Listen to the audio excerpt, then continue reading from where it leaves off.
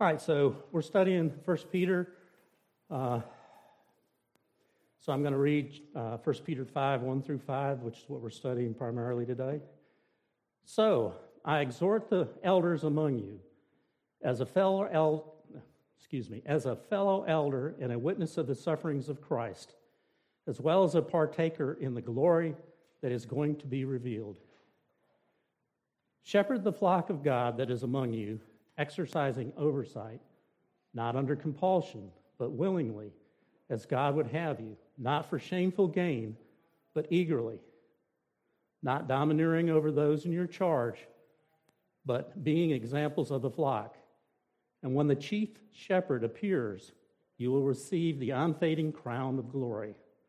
Likewise, you who are younger, be subject to the elders. Clothe yourselves, all of you, with humility toward one another, for God opposes the proud, but gives grace to the humble. So, we're going to jump into some interesting conversation for some of you, I hope. What's the primary responsibility of elders in the church?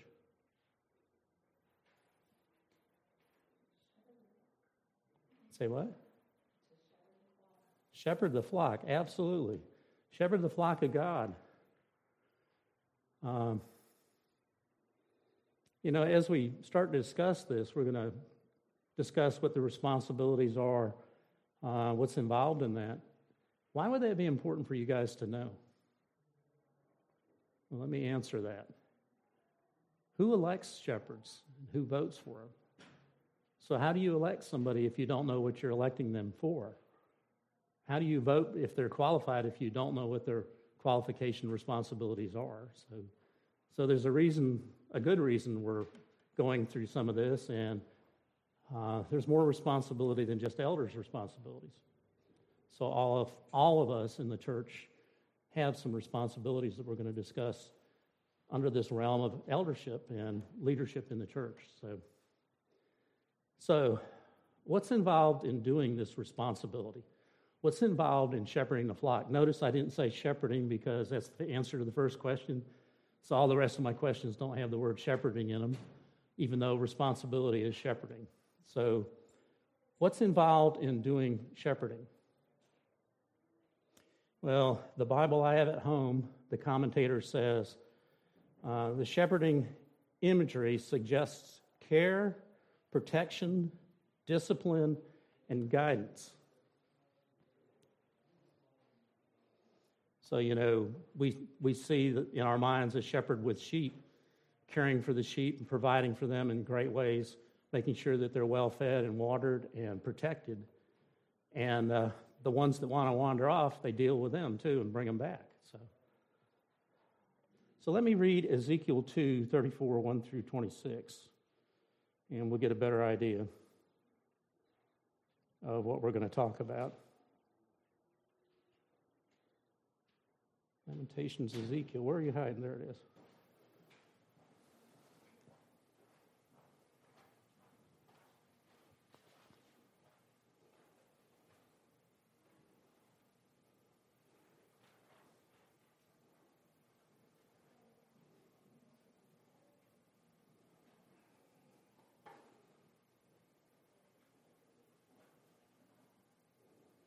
Well, I am totally not in the right place.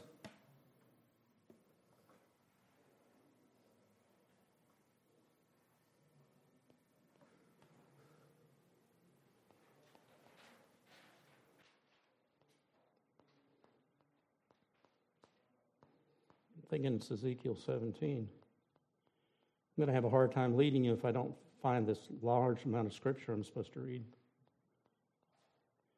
And I had it marked and showed somebody something on my phone, some scripture, and moved it.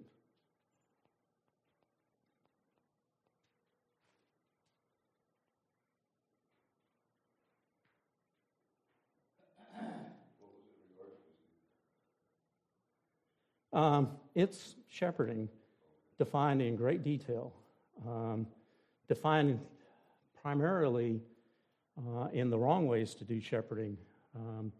It's primarily describing shepherds. The Lord himself is describing bad shepherds and the bad things that they do. So one of the ways that we can know what the responsibilities of shepherds are is kind of the reverse way, knowing what they should not be doing.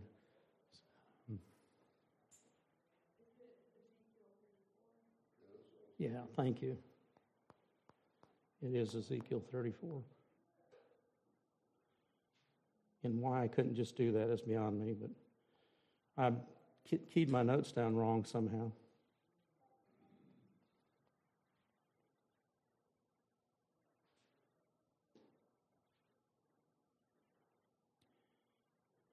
So Ezekiel 34, 1 through 16. Now the word of the Lord came to me, and this is Ezekiel the prophet speaking. Son of man, prophesy against the shepherds of Israel. Prophesy and say to them, even to the shepherds, thus says the Lord God. All shepherds of Israel who have been finding yourselves, or who have been all shepherds of Israel who have been feeding yourselves, should not shepherds feed the sheep? You eat the fat, you clothe yourselves with the wool. You slaughter the fat ones, but you do not feed the sheep. The weak have not been strengthened, the sick have not been healed, the injured have not been bound up, the strayed you have not brought back, the lost you have not sought, with force and harshness you have ruled them. So they were scattered because there was no shepherd, and they became food for the wild beasts. My sheep were scattered. They were wandered all over the mountains on the very high hill. My sheep were scattered all over the face of the earth, with none to search or seek for them. Therefore, you shepherds, hear the word of the Lord. As I live, declares the Lord God, surely, because my sheep have become a prey, and my sheep have become food for the wild beasts, since there was no shepherd, and because my shepherds have not searched for my sheep, but the shepherds have fed themselves and have not fed my sheep. Therefore, you shepherds, hear the word of the Lord. Thus says the Lord God. Behold, I am against the shepherds, and I will require my sheep at their hand and put a stop to their feeding of the sheep. No longer shall the shepherds feed themselves. I will rescue my sheep from their mouths, that they may not be food for them. For thus says the Lord God, behold, I myself will search for my sheep and will seek them out.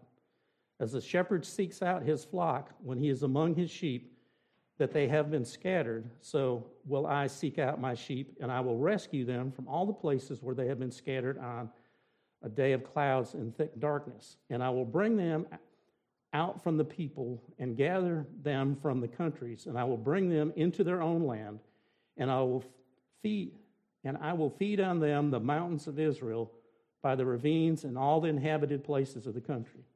I will feed them with good pasture. On the mountains of heights of Israel shall be their grazing lands.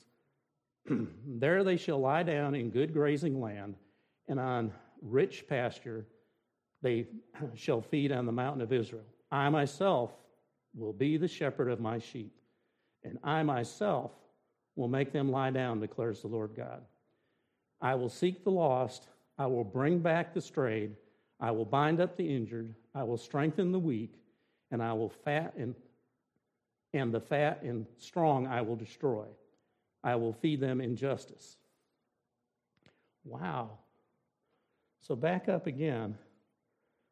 What was wrong in the way the elders were doing the shepherding responsibility that we just read about?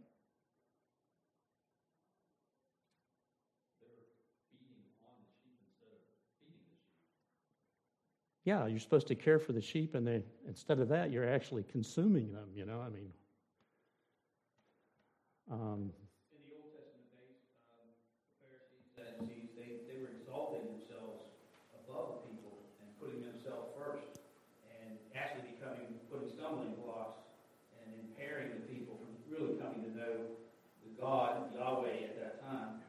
And so they were literally elevating themselves. They were putting themselves first. They were trying to put themselves in the light, and that they were so much better than anybody else because they were the leaders of the church. And again, that was the exact opposite of what they should have been doing. They should have been lifting up the congregations that they have. They should have been taking care of the poor, all the things that you said. So that's why God came down. So he just said all the things that I've said. So someone else tell me some of the things that would include. He's given some of it, but not all of it. Because he said all of the things. What other things would be wrong for shepherds or elders to do?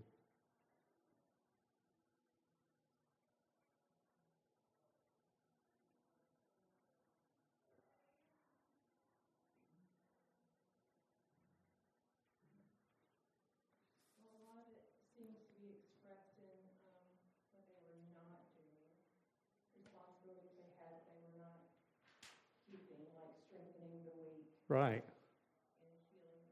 Right.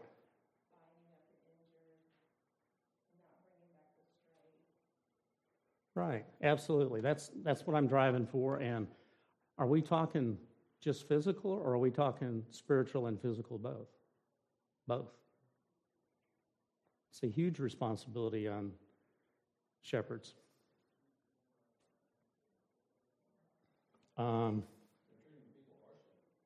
Right. They're condescending to them, they're treating them, and as Ron said, they're misguiding them too. Instead of leading them to safety and eternal life, they're doing the reverse, leading them to death and damnation, actually, with false teachings and not really loving and caring for them at all in the way Christ would, the complete reverse of Christ.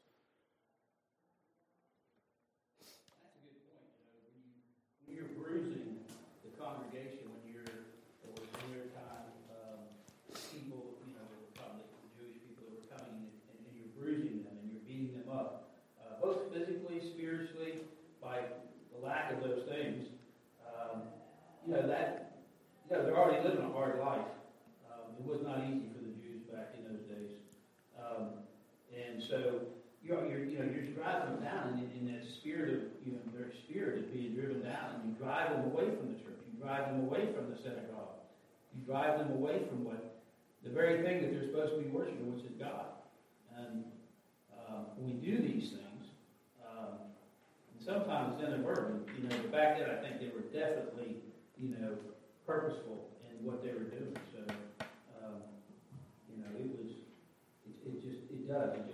it affects everything within that. I don't know if they call themselves congregations, but anyway, the community, the synagogue. Well, yeah. We could, since we're using shepherding, flock themselves, actually, yeah, right. So, let me say, shepherds, leaders in this church, have tremendous responsibility, and they're going to be held accountable to by God himself. It's one of the reasons that I was slow to accept being an elder. People asked me multiple times, and I said, no, I'm not mature enough, or I'm not grown enough. By the way, I still very humbly don't feel like I'm the best shepherd ever that this church has ever seen, and I've been doing it over 25 years now. And I was a deacon before I was a shepherd, and I was slow to become the deacon because I was a brand new Christian. And Scripture's crystal clear, new converts should not become leaders for a while. It's a pride issue you can be sinfully proud of. Look at me, I'm the leader, look what I'm doing. And none of effective leadership in the church is what the leaders are doing apart from God himself. God is giving you the gifts, the talents, and the skills to lead effectively. So he's the one that should get all the glory for anything that we do well. So all the blame and responsibility for anything that goes wrong in the church belongs to the leaders in the church? I don't think so. So you can see down here, what's the wrong way for elders to do this responsibility? They're feeding themselves, not the sheep, not strengthening the weak, not healing the sick, not treating the injured, not going for the sheep that stray, ruling with force and harshness, all that we've described. Is there any responsibility that church members have? Well, let's continue to read Ezekiel. So Ezekiel, we're going to read 17 through 31. And for some reason, I still want to say it's Ezekiel 2, and it's not. As for you, my flock, thus says the Lord God, behold, I judge between sheep and sheep, between rams and male goats. Is it not enough for you to feed on the good pasture, that you must tread down with your feet the rest of the pasture? And to drink of clear water, you must muddy the rest of the water with your feet? And must my sheep eat what you have trodden with your feet, and drink what you have muddied with your feet? Therefore, thus says the Lord God to them, behold, I myself will judge between fat sheep and lean sheep. Because you push with side and shoulder, and thrust all the weak with your horns, till you have scattered them abroad, I will rescue my flock. They shall no longer be prey, and I will judge between sheep and sheep. I will set over them one shepherd, my servant David, and he shall feed them. He shall feed them and be their shepherd. And I, the Lord, will be their God, and my servant David shall be prince among them. I am the Lord, I have spoken. I will make with them a covenant of peace, and banish wild beasts from the land, so that they may dwell securely in the wilderness and sleep in the woods. And I will make them and all the places around my hill a blessing, and I will send down the sowers in their seasons, and they shall be showers of blessing. And the trees of the fields shall yield their fruit, and the earth shall yield its increase, and they shall be secure in their land. And they shall know that I am the Lord, when I break the bars of their yoke and deliver them from the hands of those who enslave them. They shall no more be prey to the nations, nor shall they be beasts of the land devour them. They shall dwell securely, and none shall make them afraid. And I will provide for them renowned plantations, so that they shall no more be consumed with hunger in the land, and no longer suffer the reproach of the nations. And they shall know that I am the Lord their God with them, and that they, the house of Israel, are my people, declares the Lord. And you are my sheep, human sheep of my pasture, and I am your God, declares the Lord. So let me ask that again. What responsibilities do the rest of the congregation also have? The elders still have these responsibilities too, but it's not just the elders that are responsible for the church. The sheep themselves are. So, how can members of the church mistreat other members? Let's try that.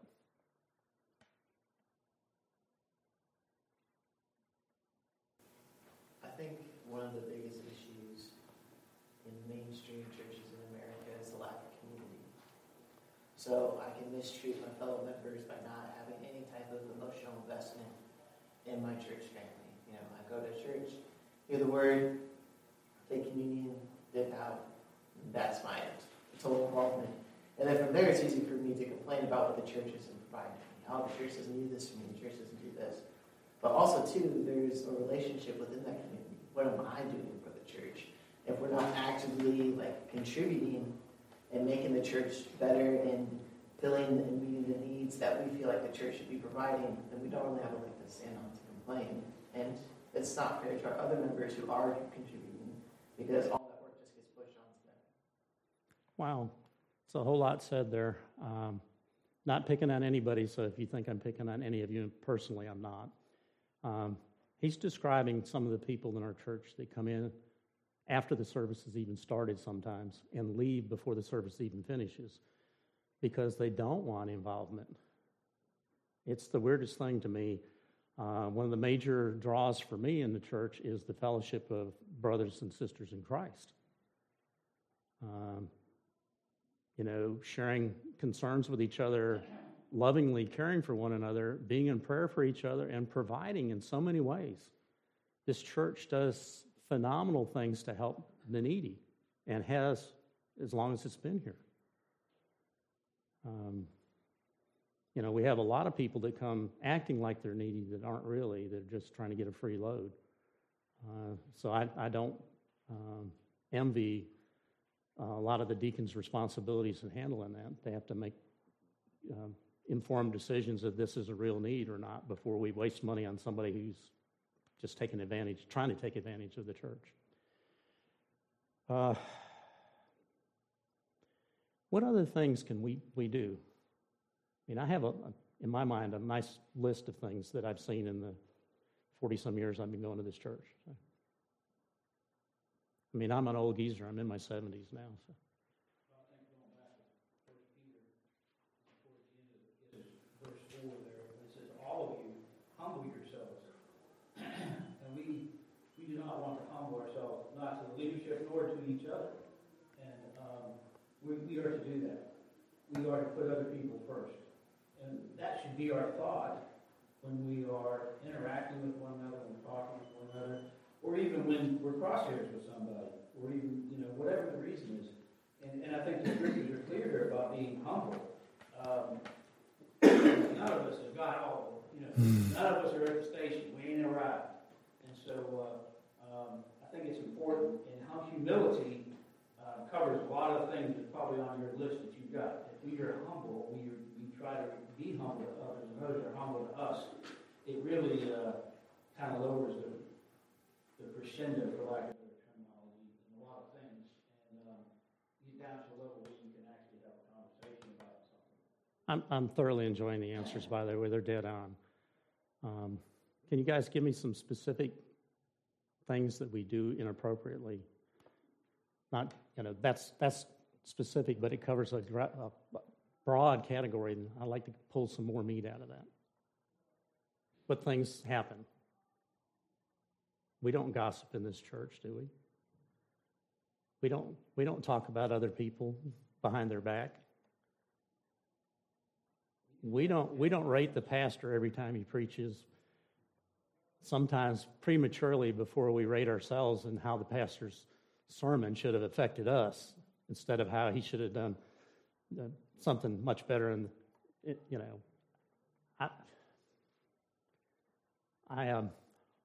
I've been to members of this church in the past where I've been invited to dinner or something, and then they have what I would call roasting the pastor, and that's totally inappropriate.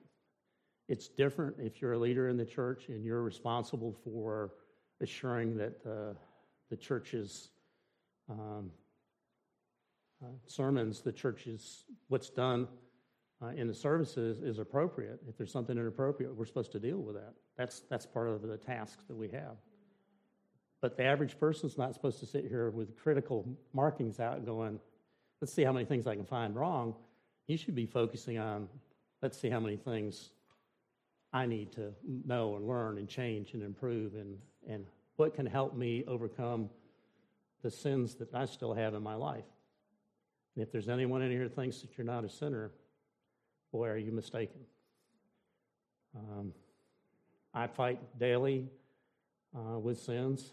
I make, by grace, huge leaps and bounds, and then every once in a while go, I cannot believe I fell into this particular sin that I haven't done in 20 or 30 years, For me, inappropriate anger is one. And some of the horrific driving I'm seeing now, which I think is the worst in my lifetime, triggers that. I don't know where the lack of respect for life has come, but it's here now. And it's probably because there's much less Christianity in our society. So we don't value life. I mean, it's obvious. I don't ever remember when I was growing up someone going and shooting several people and then shooting themselves. I mean, their value of their own life isn't even there, which is something I don't remember growing up, with very rare exception. And usually that was, they're absolutely positive that they were going to get caught by the law and prosecuted to extremes and probably get the death penalty, so they just ended it themselves. But nowadays they just do it for minor reasons. And one thing the Puritans talked about was the gift of tears, and the gift that it truly is a grace to be able to weep over your sins, because in our pride we take pride in our sin. It's a badge of courage, and we might even call it holy. yes. Like, I'm so blessed, and therefore I have this and I do this. Well, no, that's your pride. And what it says in 1 Peter, God gives grace grace to the humble, but opposes the proud. And it's a fear. It's a huge fear of mine that God would oppose me.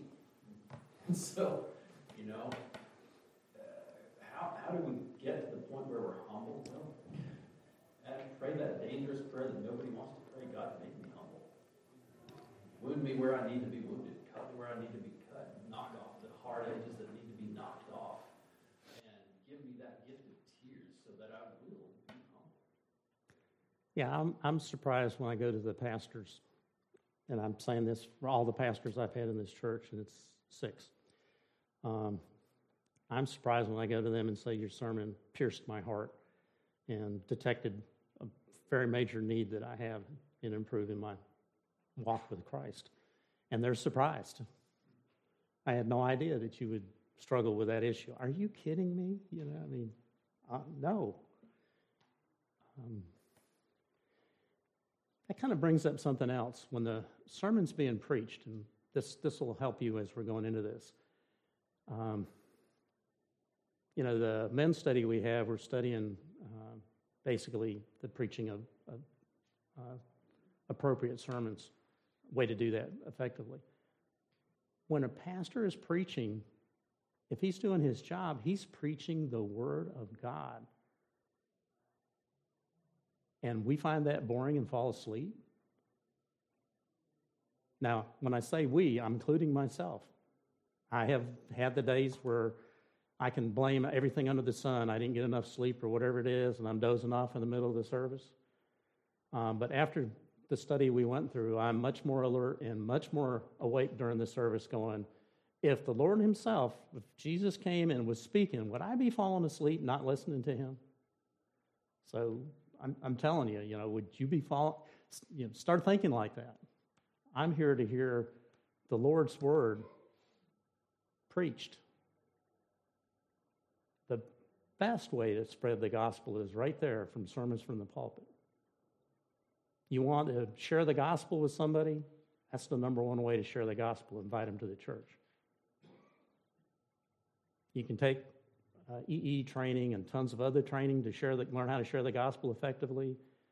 But I'm telling you, the number one way is still preaching. The men that Christ trained and taught, what did he tell them? I'm going to leave you soon, and what does he tell them to do? Preach. So, all right, so I don't want to go through all the terrible things that we do to each other. It's stunning sometimes. And I would tell you that elders, part of their job is to discipline you. And that is no fun. I'll talk about that some more, but let me look at 3B. How can members of the church mistreat the church elders? I might surprise you in answering that, by the way.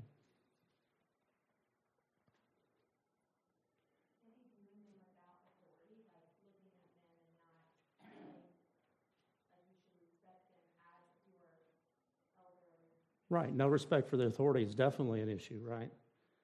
How is an elder going to shepherd you if you don't communicate with them?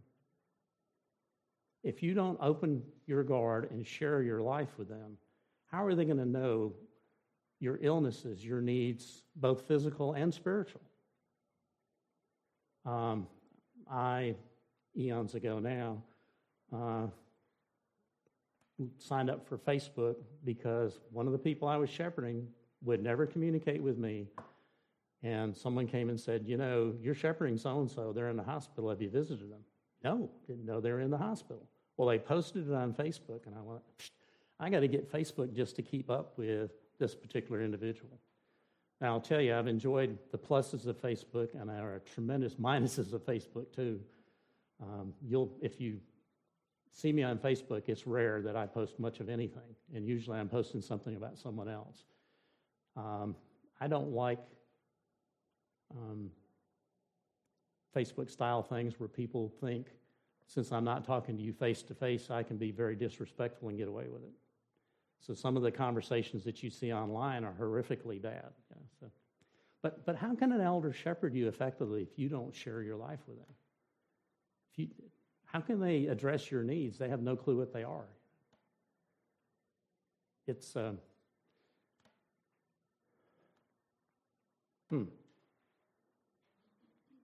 And know if a shepherd, if a leader in the church, an elder or a deacon, either one, comes to speak to you about a sin in your life, they're doing it out of love for you, not you hateful sinner. You need to straighten up. And no, that's not the intent at all. What occurs in a church, in our denomination, when discipline is done? A leader will come talk to you and admonish you and ask you to repent, and if you don't, what happens then? Well, eventually you may be taken before the session and met with a session, and if that still doesn't happen, what happens then? Well, you could be disciplined in this way. You're no longer allowed to take the Lord's Supper until you repent of this sin. You still don't repent, what's the next step? All you elders know for sure, but yes. So what did you say? Loud enough everybody can hear it? If you're sinning and not repenting, you're excommunicated. Excommunicated. You're separated so that you may hopefully once repent and be brought back in the full flock. Yeah, what's the intent of discipline every time? Yeah, to turn someone from their sin, to help them repent and return back to being a godly person. That's the whole intent of discipline. It's not to belittle someone or make them look foolish or bad. Worst case, you can have a trial, literally, in a session where you have a prosecutor and a defender, and it's literally a trial. And then decisions are made based on that trial. If you, as a member of the church, are not happy with the results or the ongoings of that, there are options. You're not happy with the session of this church, then you can take it to the presbytery level, and the presbytery will review that issue and have their own trial. And if you're not happy with that, and you think you've still been given a disservice, then once a year we have General Assembly, and you can petition General Assembly to deal with it. So there's a lot of steps in discipline to guard and protect potential innocent people being wrongly disciplined. But the whole intent of discipline is to help people, turn from sin and repent. And I'm telling you, as an elder, that is not fun to go talk to somebody about their sin. For several reasons. I'm going to tell you not to sin, and I'm a sinner. It's my job, and yeah, I am. Because I'm going to tell myself the same thing.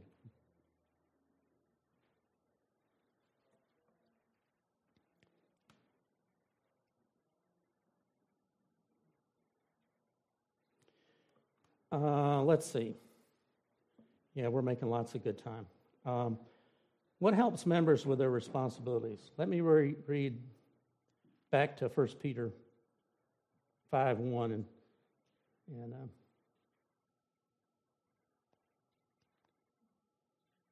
wow, I'm doing real good with my phone today too. It's because I'm up front, right?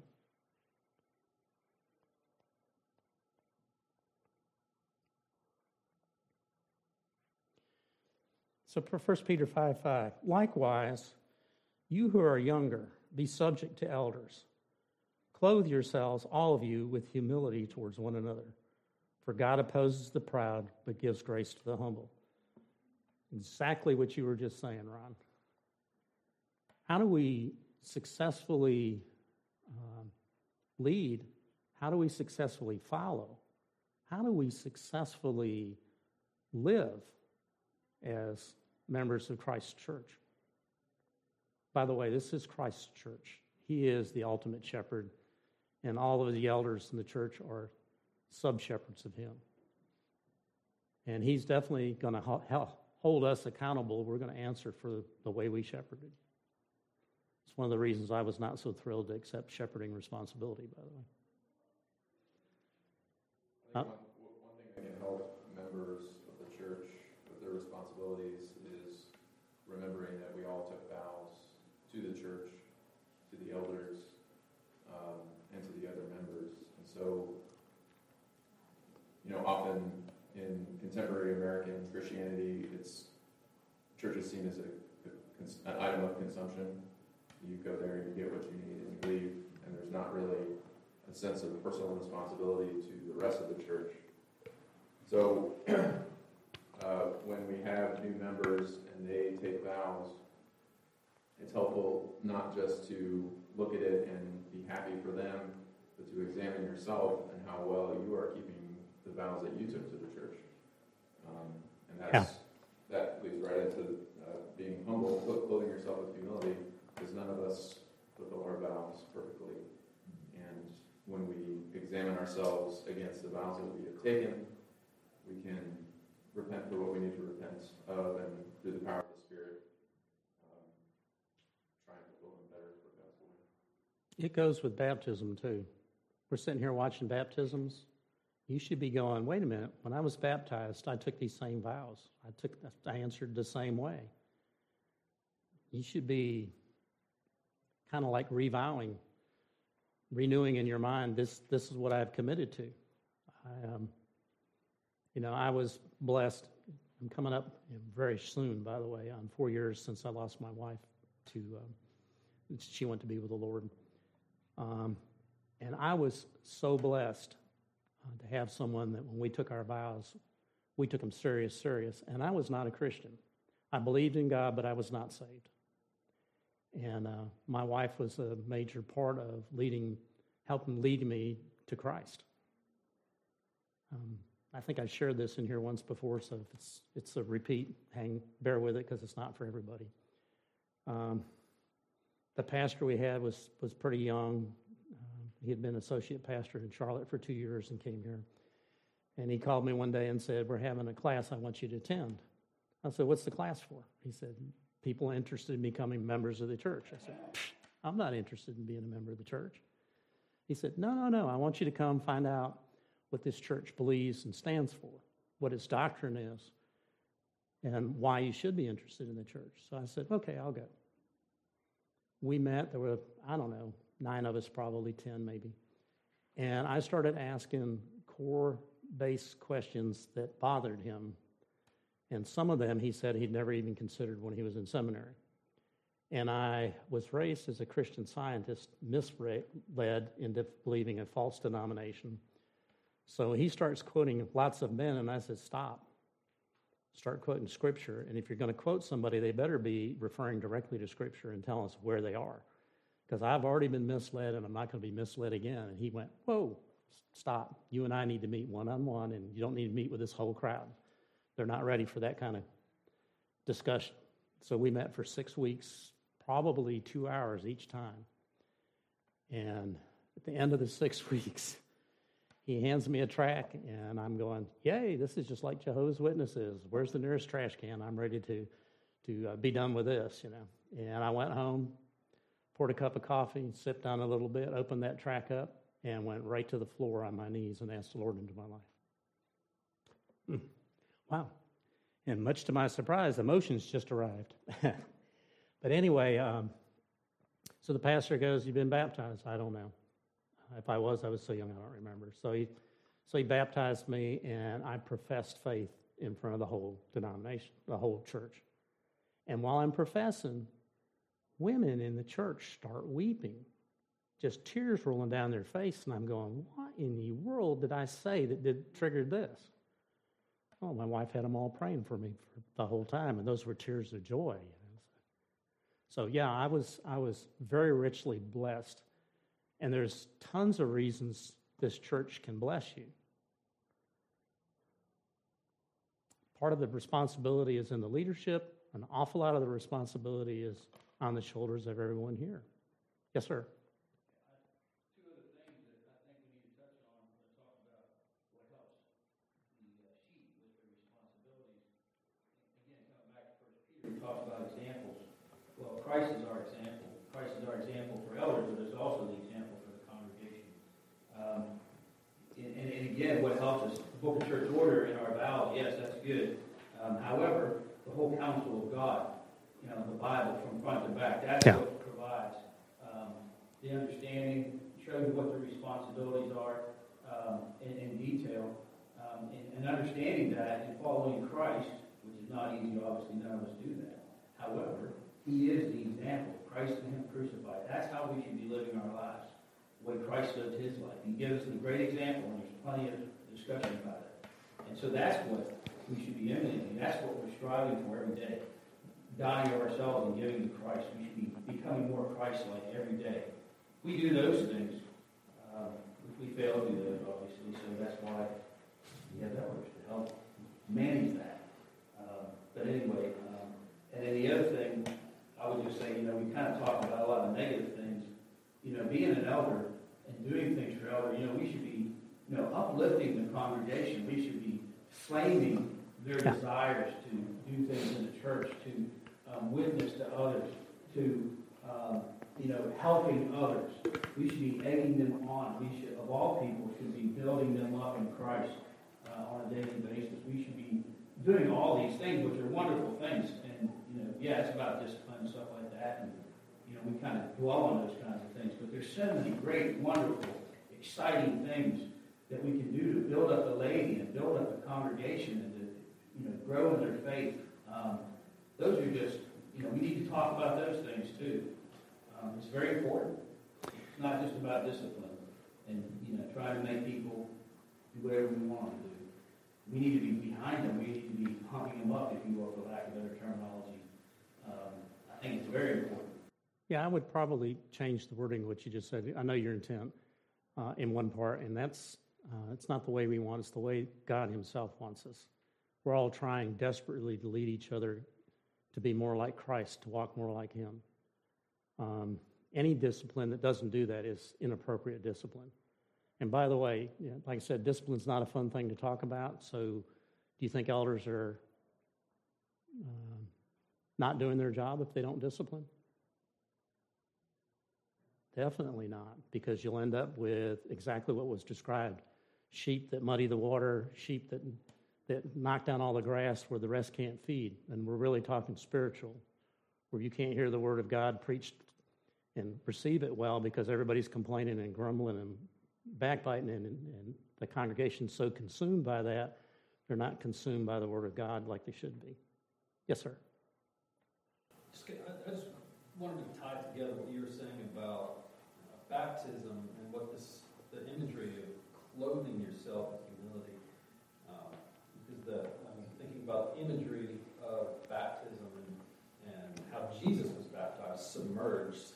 The baptism of the Israelites going through the Red Sea and just surrounded by water, cleansing, and even in sprinkling, the symbolism of being covered, literally being clothed, being covered by the blood of Christ, being cleansed, and hearkening back to the cutting off of what is unclean, the cutting of the covenant. And here, and that's all an image of purification, of self-abasement, where I'm putting myself lower. The self-abasement. Here, all of you clothe yourself with humility toward one another. What did people do when they were self-abasing? Think about Nineveh. What did they do when they repented? What did they clothe themselves with? Sackcloth. Right. Ashes. Even the cows. Even the sheep. Yeah. Sackcloth and ashes. That's the image that this brings out. And you don't just accidentally get covered in sackcloth and ashes. It's an intentional thing, both on the part and here. It's a human thing, for both the leaders and those who are led, that we all must clothe ourselves with humility. And then we will want to do the right thing. We will be. Yeah, it's all heart. I don't want to be the pastor, but I'm going to speak a little bit. It's all heart. We were all initially born with a heart that did not like God, was an enemy, and I can't say that word for some reason, enmity or enemy of God. And we got a heart transplant. And all of us who have had the heart transplant should know that. You should be desiring to be with God, to be God-centered. And more in your walk, definitely that way for me. More and more in your walk, I become less important and God becomes way more important constantly in my daily walk. The things that we think are so valuable, you guys that fish, the fishing boat, and the golfers that have to have the best golf clubs, or the guy that has to have the newest cell phone because that technology is critical to my existence. I was stunned when I was teaching, by the way. If I could take a cell phone away, it's like I chopped somebody's arm off sometimes. I mean, it's a cell phone. It's not, it's not the end of the world, and you're going to get it back in so many hours or whatever. It's not the end of the world, but some of my students thought it was. But no, we should be progressing like crazy, not just showing toward ourselves and looking at ourselves and how should I improve, but how can I help others in the church? How can we share humbly? So I'm telling you, let me say this very openly then.